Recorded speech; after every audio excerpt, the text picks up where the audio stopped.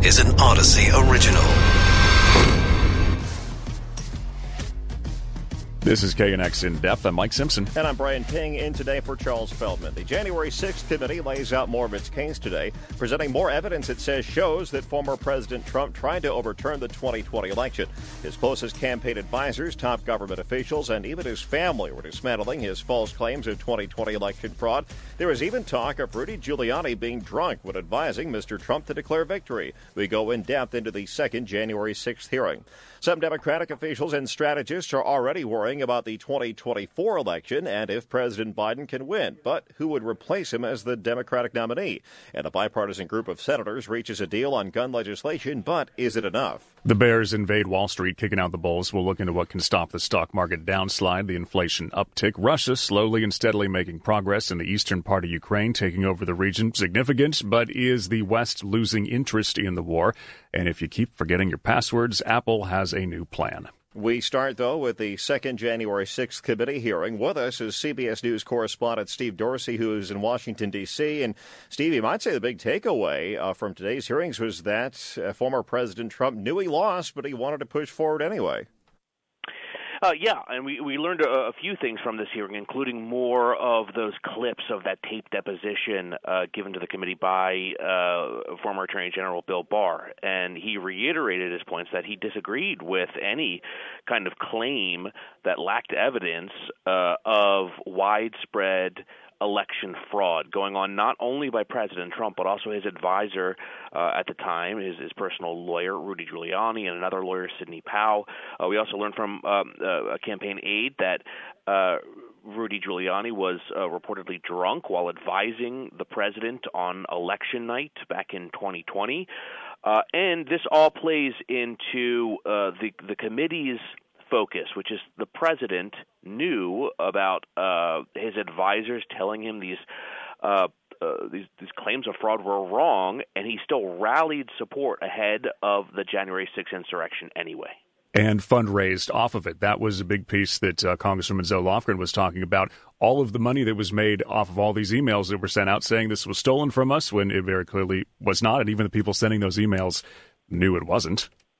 Yeah, she called that the big ripoff, in addition to the big lie, which is the fraud. The big ripoff with the Trump campaign profiting off of donations based on those claims and funneling them into a number of sources, including his former White House Chief of Staff's charity.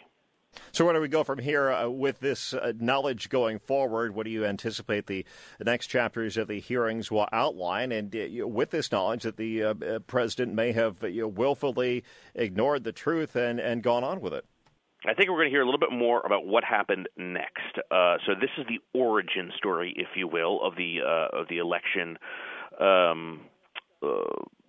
lies, if you will, from former President Trump. Now we're going to learn a little bit more about what happened on January the 6th. What was the president doing in the White House? What were his key aides doing in the White House? And then ultimately, how did the pressure campaign also begin with the president reaching out to key officials, including Brad Raffensperger of Georgia, trying to pressure him to find more votes? There were warnings from the chairman during the first hearing that, you know what, this isn't over yet. This is an ongoing crisis. And there was more of that here, right, with some of these warnings that we told the former president, all of these insiders, his close circle told the former president, but there's no reasoning with this man. And if you take that to the next logical step, saying he wouldn't listen to us, then are they painting him as not fit for office going forward?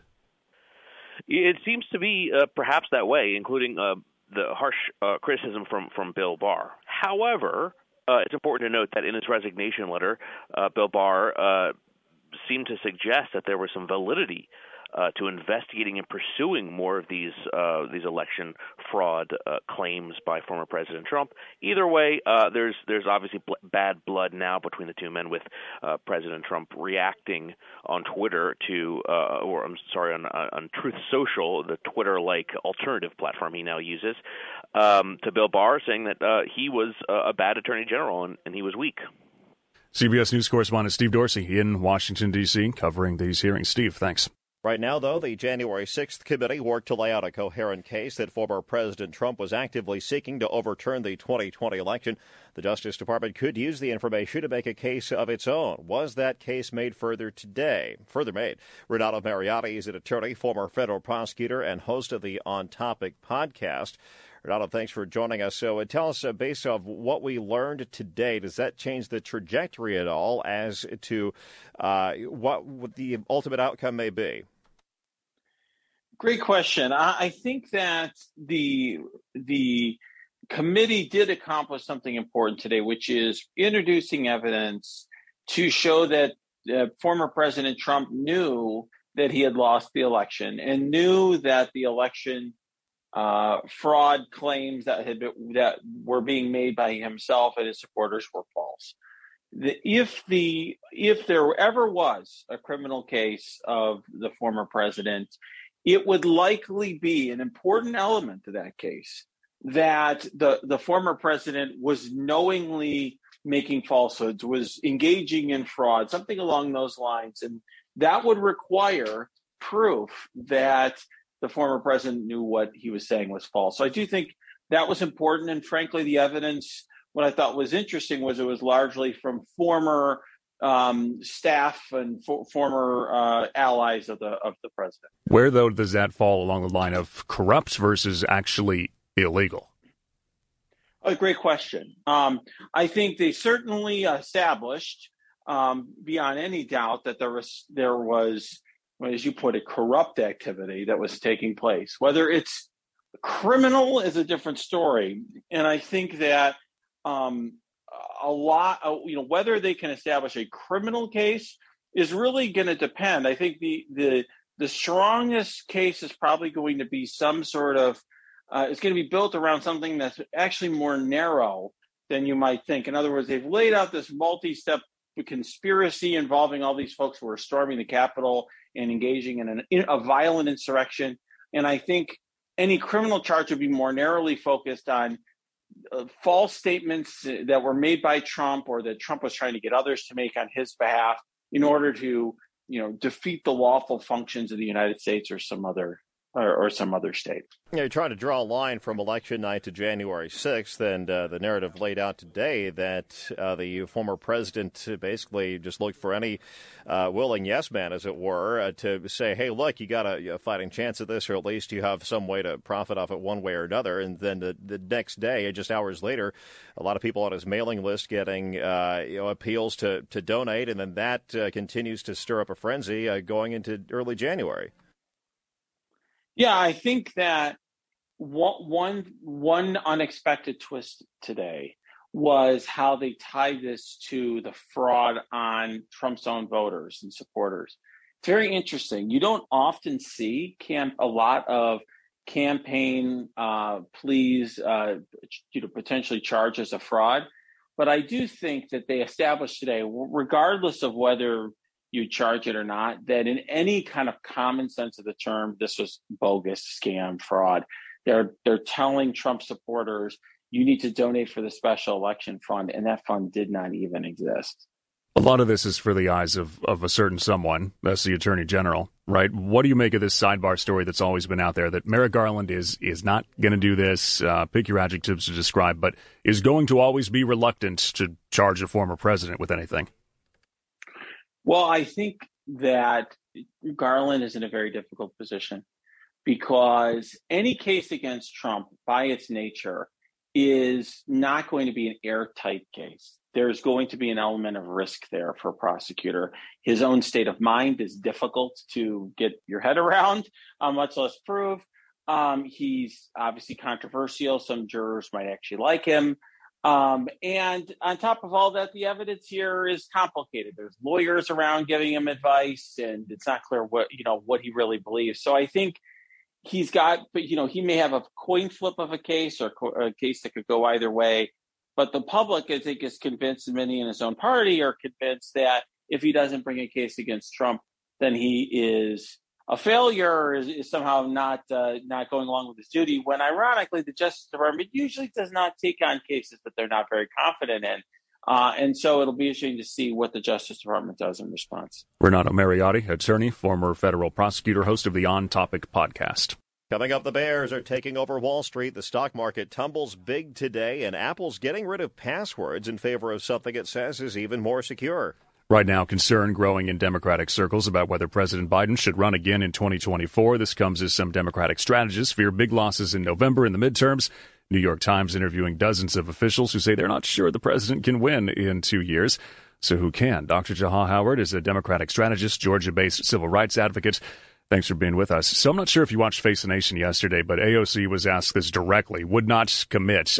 She's obviously to one side of the party, but she can't be the only one who's worried if all this reporting is correct. Sure. There are elements of the party that's concerned, but I think we have to be honest and say, hey, what kind of message does it say that the sitting president is not your best option? And I don't think Democrats can truly say that we have a better option. Well, yeah, because the most powerful weapon in politics is incumbency.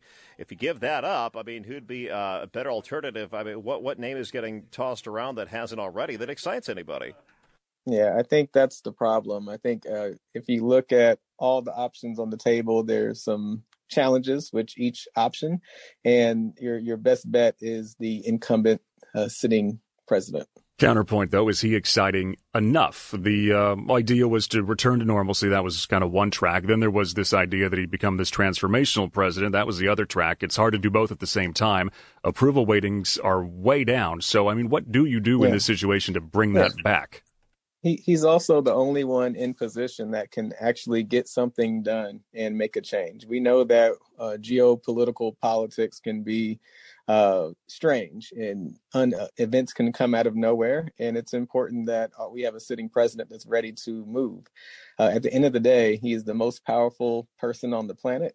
And of course, I would argue that he can do more to leverage that power to show the American people that we are moving in a better direction after a very tough last couple of years.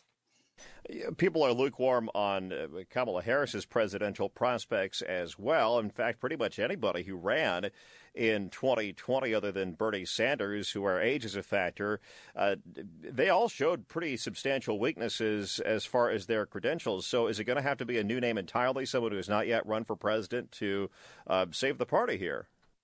Yeah, and I think the idea of saving the party in 24 is not a fully cooked idea. This is something maybe for 2028, but for 2024, President Biden is our best option. He's the one in the most. He's in position to make things happen. It's just a matter of having it occur. Okay, given that, so there's a lot of problems here. Given that's the point, do you feel confident about that? I feel confident that he is the best person to represent the Democratic Party on the Democratic side. The challenge is that we have the American people in general. We're all suffering at the gas pump with inflation, and there are some really good reasons locally and internationally. But now's the time where Democrats have to really have ideas and push for them. I think what we're seeing is a example of Democrats' best ideas have often been "we're not Trump." And so when you don't have Trump in the picture, we have to make sure that we're standing on our own ideas. So we have some work to do. So what do you get done, though, past the midterms when the Republicans could have more control than they have right now, when things couldn't get done to that massive kind of a scale that was hoped by some over the last couple of years? Sure. There's still some more room that you can do with just presidential power, just bringing people to the table. We still haven't seen a flex of presidential muscle to really look at supply chain and really bring in a possible industry that has kind of taken advantage of inflation to do some price gouging. There's been, I guess, a hesitation to really call some people to the carpet. We've seen a willingness to go after Putin, but you can't blame everything after Putin. We have some things right here in our own backyards that we have to work on. So between baby formula, the cost of chicken, and cost of gas, if he can show that he's doing everything he can, I think that can build some trust with the American people. What do you think of our governor here, whose most of his statements these days, quite frankly, are very national in scope? Yeah, I think that tends to be an issue with a lot of governors is folks have this kind of national platform, but the people that you have to serve are right there in your own backyard. And that's something that I think each governor has to do a better job balancing. All right. Dr. Jahal Howard, Democratic strategist, Georgia-based civil rights advocate. You're listening to KNX In Depth with Mike Simpson. I'm Brian Ping, in today for Charles Feldman. The calls for some kind of gun control have been growing by the day following the mass shootings in Uvalde and Buffalo and in Laguna Woods. Activists pushing lawmakers do something, anything, to deal with the problems of gun violence. It seems lawmakers are listening this time. A bipartisan group of senators has announced a framework for some gun restrictions. They include closing loopholes and increasing background checks for gun purchases by people between ages 18 and 21. But is it enough? Mark Barton is co-founder and CEO of Sandy Hook Promise Action Fund. His son Daniel was killed in the Sandy Hook shooting in 2012. Mark, thank you for joining us. We didn't hear anything about an assault weapons ban or a raise in the age to own an assault weapon or a gun, but it's something. Is something better than absolutely nothing? Yes, absolutely. Something is better than absolutely nothing. It's a small step forward. There's also an important message, I think, of hope and unity to share with the nation that, as you say, a bipartisan group of legislators can come together across the partisan divide on what has typically been a very partisan issue, and with hopefully with the best interest of the constituents in mind, who have been asking for this and demanding it and begging for it for over a decade. So I think this is a good start, and it sets the stage and sets a precedent for further work on this issue and with bipartisan support.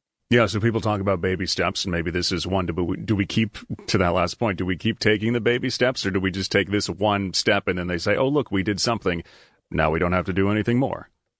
No, and it's up to the constituents. It's up to the voters to send that message loud and clear that this is part of, this is a start on where we need to continue to evolve as a nation. And look, everything that they're talking about has been researched, evidence-based, informs us that it's constitutional and that they're effective. So while it's not a whole lot, it's a little something. This little something will go towards saving lives and building this community back, this country back. And it sets a precedent that we can do this in a bipartisan way and come out favorable. And I think these legislators will see that this is what their constituents, in fact, do want. We could see a change in control of Congress early next year. Are you afraid that progress that we make this year might be rolled back? Well, again, it's up to the voters. We know that we've had the numbers. I mean, something as modest as universal background checks, closing those loopholes in the background check system, has seen the favor of at least 90% of Americans consistently for the better part of a decade. Those folks need to speak up and make sure that their legislators know that this is where we want to go as a country. This is how we have to. This is part of protecting our children and making our community safer. And the voters need to demand it. And if the legislators, doesn't matter what aisle they're on, side of the aisle they're on, if they're not willing to do this, then it's time to show up make sure you show up at the voting booth and send them home if they're not ready to act on the better for the well-being of their constituents. What part of this framework is the most significant to you?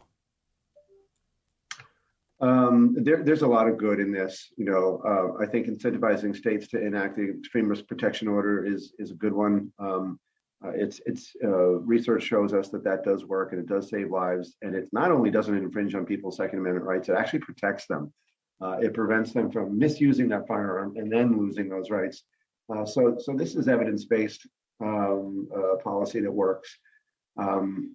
Strengthening the background check for under 21, I think it will definitely help.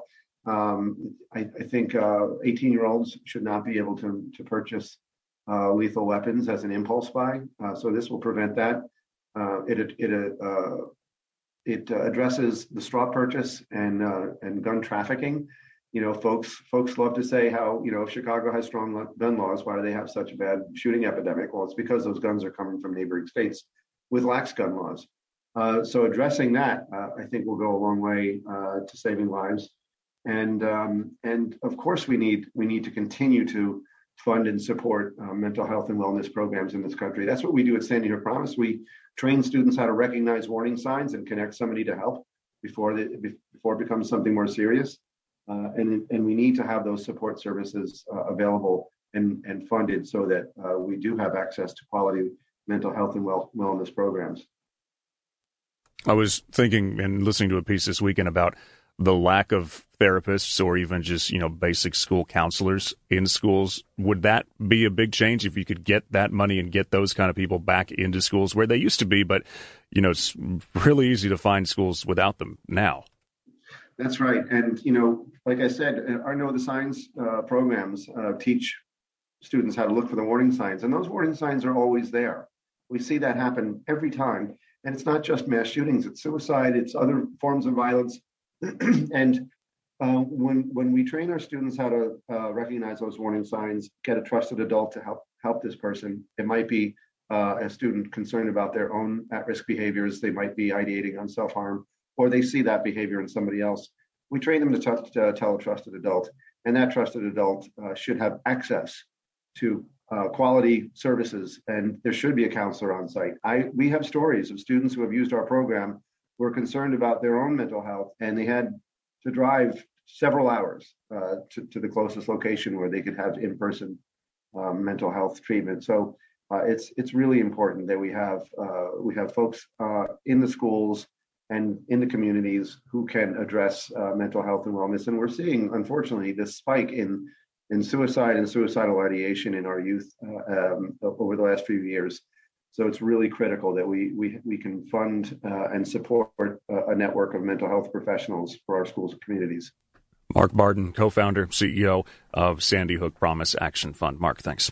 The Wall Street Bears wake up from a long hibernation, and they are hungry, gobbling up the bulls. How's that visual? Stocks have now entered a bear market as the S&P 500 fell nearly 4% today. The Dow fell more than 875 points. The visual no worse than how your 401k is doing. The Fed could take action on interest rates later this week. With us is Caleb Silver, editor-in-chief of Investopedia.com. Caleb, thanks for being here. So can we link today to something? One read seems to be the aforementioned Fed is going to have to deal out even more harsh medicine, let's call it, after the last report on inflation?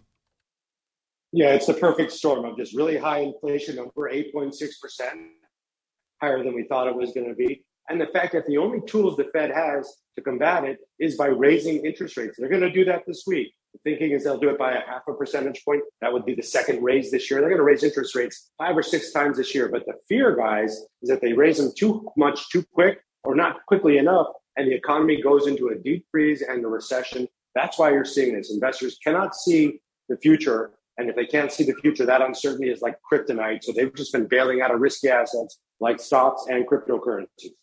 Is anyone besides anyone who has a lot of investments in oil or shorting stocks, is anyone making money right now?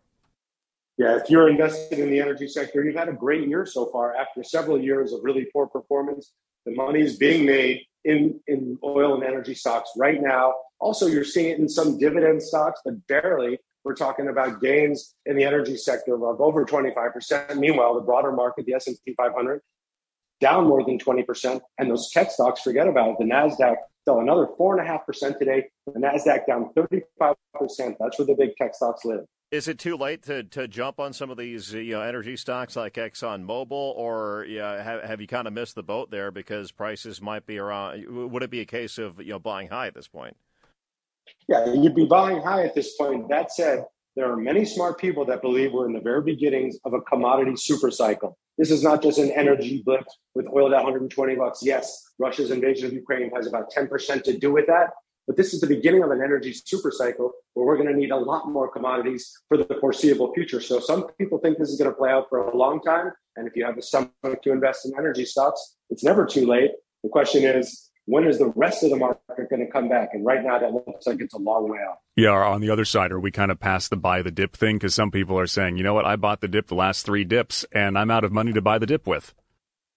Yeah, and I think that's also kind of a scary way to treat your investments. You want to have a plan. You want to have a strategy. And I know it's really difficult when we see brutal face-ripping sell-offs like the one we've seen today and last Friday. It's very hard. But the best thing to do for long-term investors that don't need the money in 5, 10, 15, or 20 years, keep buying every month, same amount. You're never going to pick the top. You're never going to pick the bottom. So the dip, forget the dip. Just keep continually buying and dollar cost averaging in. Now, if you're worried the market's going to go down another 20%, Wait it out. You don't have to do anything. That's a decision you can make as well. I'll do nothing, keep it in neutral, and I'll get back involved when things look a little bit better. I mean, how downcast should we feel, or even scared about the fact that we're now in a bear market? I mean, it doesn't exactly sound like the early days of COVID when there was pent up demand. It doesn't seem to be as much of a light down at the end of that tunnel right now. Yeah, and that's the thing. And the economy was in decent shape going into 2022. Obviously, the spike in energy prices threw things a little bit out of whack, and inflation is very persistent. But yeah, this looks like it could take a while for it to shake out. We're not going to go back to the days of these big tech stock gains and the meme stocks flying all over the place because the Federal Reserve is raising interest rates. Tech stocks, those meme stocks that don't have any profits, they do great in a zero interest rate environment. That's not the environment we're in. We're in a high inflation, rising interest rate environment, very challenging for growth stocks. But guys, long term, the stock market returns an average of between 8 and 10% a year, going back 80 years. It's not going to happen this year, but it probably will next year. And the year after a bear market is usually a terrific year. Not only that, the best days or half of the best days in the market happen during bear markets, those 2-3% pops. So if you bail out of your stocks, you're going to miss those big pops, and it's going to be harder for you to get traction and regain your losses. Your confidence in the Fed to not screw this up, because we're not left with the greatest options, to your point earlier. If it was called transitory too long and action wasn't taken early on, now we're left with this less desirable kind of palette. Yeah, I think they're late to the game, and they're going to raise rates aggressively, but they've been pretty transparent. So it's not going to be a 1% increase in interest rate on Wednesday when the Fed makes its decision. It's going to be these 0.5% increases till we get to about 2.75, 3% on the Fed funds rate. That's where they want it by the end of the year. So my confidence in them landing this softly is pretty low because we've never been in a situation like this before. That said, I do have confidence in the American economy. Big story we've had here locally today is the LA market is the worst for first-time home buyers because it's just too difficult. But is that pretty much the case everywhere? Is there, an under-the-radar market where somebody who's willing to move might be able to look because, real estate continues to go higher, and that looks like a good long-term investment given light of everything else? Yeah, if you look at the 20 biggest cities across the country, price rises in all of them over the past year, upwards of 20-odd%. So, yeah, prices are high. Inventory is still very tight, and the homes that are available are typically over $500,000 in those big metro areas. So you got to look outside those metro areas. You got to look at places where people haven't been moving in droves over the past couple of years. And people have been moving in droves to San Diego, to Phoenix, to Denver, even up into the Bay Area in some places. So that's where it's gotten super expensive. The quickest, you got to look outside of those areas if you want to try to find any deals. But with interest rates, the mortgage rate over 5%, it's challenging for first-time home buyers to come up with a down payment and then service that payment every month. They may be priced out for the next couple of years. Caleb Silver, Editor-in-Chief, Investopedia.com. Caleb, thanks. You're listening to KNX In Depth with Mike Simpson. I'm Brian Ping, and today for Charles Feldman. Russia making slow and steady progress in eastern Ukraine, the industrial heartland of the country, getting even closer to taking over a key strategic city, might enable the Russians to control the Donbas region. Hope is not lost for Ukraine, but is Russia bolstered by the decreasing focus on Ukraine by the West? Aaron David Miller is a senior fellow at the Carnegie Endowment for International Peace and a CNN Global Affairs analyst. Aaron, thank you for joining us. Do you think that the fact that Russia is clawing back some of this ground here and threatening to have a major strategic victory could supposedly reinvigorate the West to pay attention here because there's an added sense of urgency? I don't know. A lot of this is opaque, to tell you the truth. I mean, neither the Russians nor the Ukrainians have enough equipment or people, to carry out a sustained advance in the Donbass. The Ukrainians were able to push the Russians back out of cities like Kharkiv, but that's now stalled. And the Russians are falling back on a familiar tactic, which is pulverizing the opposition and urban areas and villages with long-range artillery.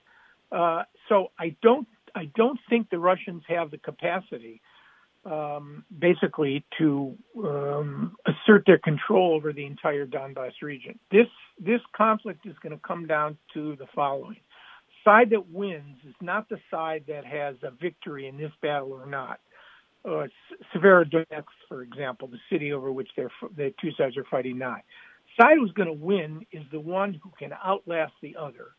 politically and with enough material and man and woman power over the long run. And this is going to be a slog both for Russia and Ukraine. Even with the assistance of the West, Ukraine is still going to have major difficulties in trying to sustain its confrontation with Russia. It's a smaller country, maybe the second largest country in Europe. It's not Russia. And Russia is going to have increasing difficulties with morale and logistic difficulties with their own military forces. So I imagine a lot of what we're seeing in Donbass, you're right, are incremental Russian gains, I think, with the inability to follow up in any clear strategic manner. So then it's going to take sustained support from the West. Do you think that the countries are losing interest slowly? Can we keep that up? Well, it is interesting. Nothing in America, they say, lasts for more than 15 minutes. And I'll tell you, I see a lot more Ukrainian flags still than American flags. I think that the prospects for Ukraine turning into a money pit, particularly in the run-up to the midterms, I don't know how many additional $40 billion packages, not just arms packages. It takes $5 billion a month to sustain the Ukrainian government with financial and economic assistance. I don't know how much patience public opinion will have for Ukraine. Right now, it's still pretty high. And Putin, frankly, has created what no American politician could, a fleeting moment of bipartisanship where you have these aid assistance packages basically sail through Congress. You had 50-some Republicans object to the last one. But as you get to the midterms, it seems to me the far right of the Republican Party and maybe even some progressive Democrats will become a little less happy, particularly given the prospects of recession here, of pouring a lot of money into Ukraine without seemingly much in the way of returns. There's growing criticism of Ukraine that while it is touting its victories, it is staying pretty silent on its defeats, and it's not really, letting some people that are investing into it, like the United States, really know the whole picture of what's going on. Of course, this damages U.S. interests, but you also didn't think it would have to hurt Ukraine in the long run as well. No, it is true. I think there's a certain opacity. We're not hearing much about Ukrainian casualties. A lot about Russian casualties through the Ukrainian ministry, various Ukrainian ministries, but not much about, and you can understand why. I think Ukraine's losses, both its economic losses and its losses of manpower and the extent of the destruction, is still not fully known. And it would not surprise me if the 250,000 military forces that comprise the Ukrainian military, that their losses have been roughly 10%. That could be anywhere up to 25,000. And those are just killed, not counting wounded. The Russians' casualties are substantially more than that. We've heard reports 35 to 40,000. But I think you're right. I mean, you can't have in this sort of relationship intelligence shared, as a one-way street, and that raises the whole question of how this ends. And at what point does the United States have a sort of heart-to-heart talk with Volodymyr Zelensky about what he feels is the end game here? Putin is not interested in negotiating. That's the real problem. And I think Tolstoy said it better than anyone. The two strongest warriors are time and patience. And I think that the side that has more of time and patience is the one that, in the end, may well will out. Aaron David Miller, Senior Fellow, the Carnegie Endowment for International Peace, CNN Global Affairs Analyst. Remembering all your passwords can be difficult. That's why a lot of people use the same password for multiple accounts. That's a no-no because hackers could figure that out, and then, they can cause a lot of problems for you at that point. So Apple says, you know what? Get rid of passwords. We'll do something else. With us is Sean Tuma, cybersecurity expert, attorney specializing in cases involving cybersecurity, data privacy, data breaches. Sean, thanks for being here. So they were showing off something at their conference the other week. What is their new plan for how to get into all your accounts? So their plan is to essentially do away with the password and use what's called a pass key, which is really a biometric feature that uses a facial scan or fingerprint, which is exactly what those of us who are iPhone users have been using, for a few years now. What they're going to do is make this to where it not only works to get into your phone and your apps on your phone, but now websites and online services, things of that nature as well. How is this much more different than, if I'm trying to log into a website and if I've, saved the password on my keychain on my phone, it'll, prompt a Face ID, and if that goes through, I'm in. Is this just taken to the next level here? Yeah, it really is. It's taken it to the next level. A password is something we know as a form of authentication. So it's a piece of information that we know. These biometric features are now something that we have, which is like our facial recognition, our facial features or our fingerprints. So it's more difficult to replicate. And the idea here is exactly what y'all said on the intro, which is people continue to use weak, real predictable passcodes, and it's created a huge cybersecurity problem. And so this is not a silver bullet. It's not going to solve all our problems, but it's better than what we've had. Yeah, instead of let me in 1, 2, 3, 4, you use my face or use my fingerprint. But who has that? Who has the picture, the scan of my face? If I lose my phone, am I out of luck for getting into all these accounts that I set up to use my face on my phone to get into? Yeah, so that's going to be a significant problem that we don't really know how to address yet, which is if you lose your phone and let's say you only have a desktop or a laptop computer, how are you then able to get into these accounts if it can't take that image of your fingerprint or your face? So that's going to be a significant problem that we're going to have to just work our way through as we go forward now. So once all these advancements come through, I'm sure you'd still recommend possibly a password manager like Dashlane, something like that? Well, this is going to, in essence, do away with the functionality of that, where you have this biometric scan set up. The password manager won't work because it won't hold that image of you. And so, we could create more problems than we do good here by going along this process, because through my work, we know that password managers are pretty dadgum secure. So if you're using password managers and a decent password, not 8675309 to get into it, then for our generation, right, then you're going to be pretty safe. And this is going to create a lot of problems. And the other big concern I have is it's all digital, whether it's a phrase, whether it's a word, or whether it's an image of your biometric scan, right? It's all digital, which means it has to interact with a website at some level to show it is who it says it is. Well, we see attacks all the time where websites are being attacked and the passwords in those websites are being stolen. Which is why you don't reuse your old passwords is one reason. Well, what's to say they can't steal that image of your face or that image of your thumbprint as well? And the problem there is if that happens, how do you replace it? You don't change your face or your thumbprint. So I'm a little worried about this too. Yeah, and I guess, like you said, we've got to just take it as they roll it out and see what kind of problems people have, and then hopefully they go in and fix those. I think, too, about, what if I'm just going to borrow a computer really quick because I got to go check on something? Then I can't get in because it doesn't have my fingerprint set up on my buddy's laptop or something. Or, I don't know. They've probably got ideas for all this because the future is here. I mean, phones know when they're close to computers and they steal the Wi-Fi passwords for each other, and you can share that kind of stuff. So maybe you can share this, but it's all very, moving forward and looking forward, I guess. Yeah, it is. And, Apple they're very, very smart people. They've done amazing things. They don't ask us what we really want. They kind of tell us. And I think the lesson we all need to take here is this is something we need to be paying attention to. So we're all learning how to do this as we go forward, and we don't get left in a lurch like that.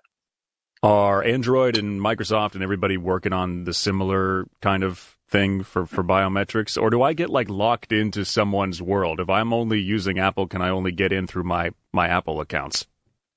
So Google and Microsoft are both working on similar concepts. And the idea is that there is a unified organization out there that has baseline standards. It's called Fast Identity Online Alliance. That's going to have a baseline of standards that they'll all work to.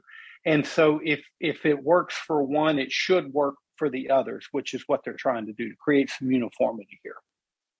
You think there's going to be a pretty big learning curve for some people? I mean, some just aren't even up on the Face ID yet. Like, they still want the fingerprint on the phone and not even just the touch screen or like a passcode. Some people just, I'll type it in every time. I don't want to do the rest of this stuff. Yeah, I mean, what keeps me in business is the person who can't understand that a passcode can't be the name of your pet that you have posted on your blog. That's really where the bulk of so much of what we see. If we can't get people to understand that, it's going to be real challenging getting them to understand interchanging these biometric images. And the big concern is our biometric is part of our privacy. That's our personal privacy also. Where does that go? Who has that? Now, every website we access, that's a concern. All right. Sean Tuma, cybersecurity experts, attorney specializing in cases involving all that stuff. Cybersecurity, data privacy, data breaches. Sean, thanks. That's In Depth for today. Back tomorrow.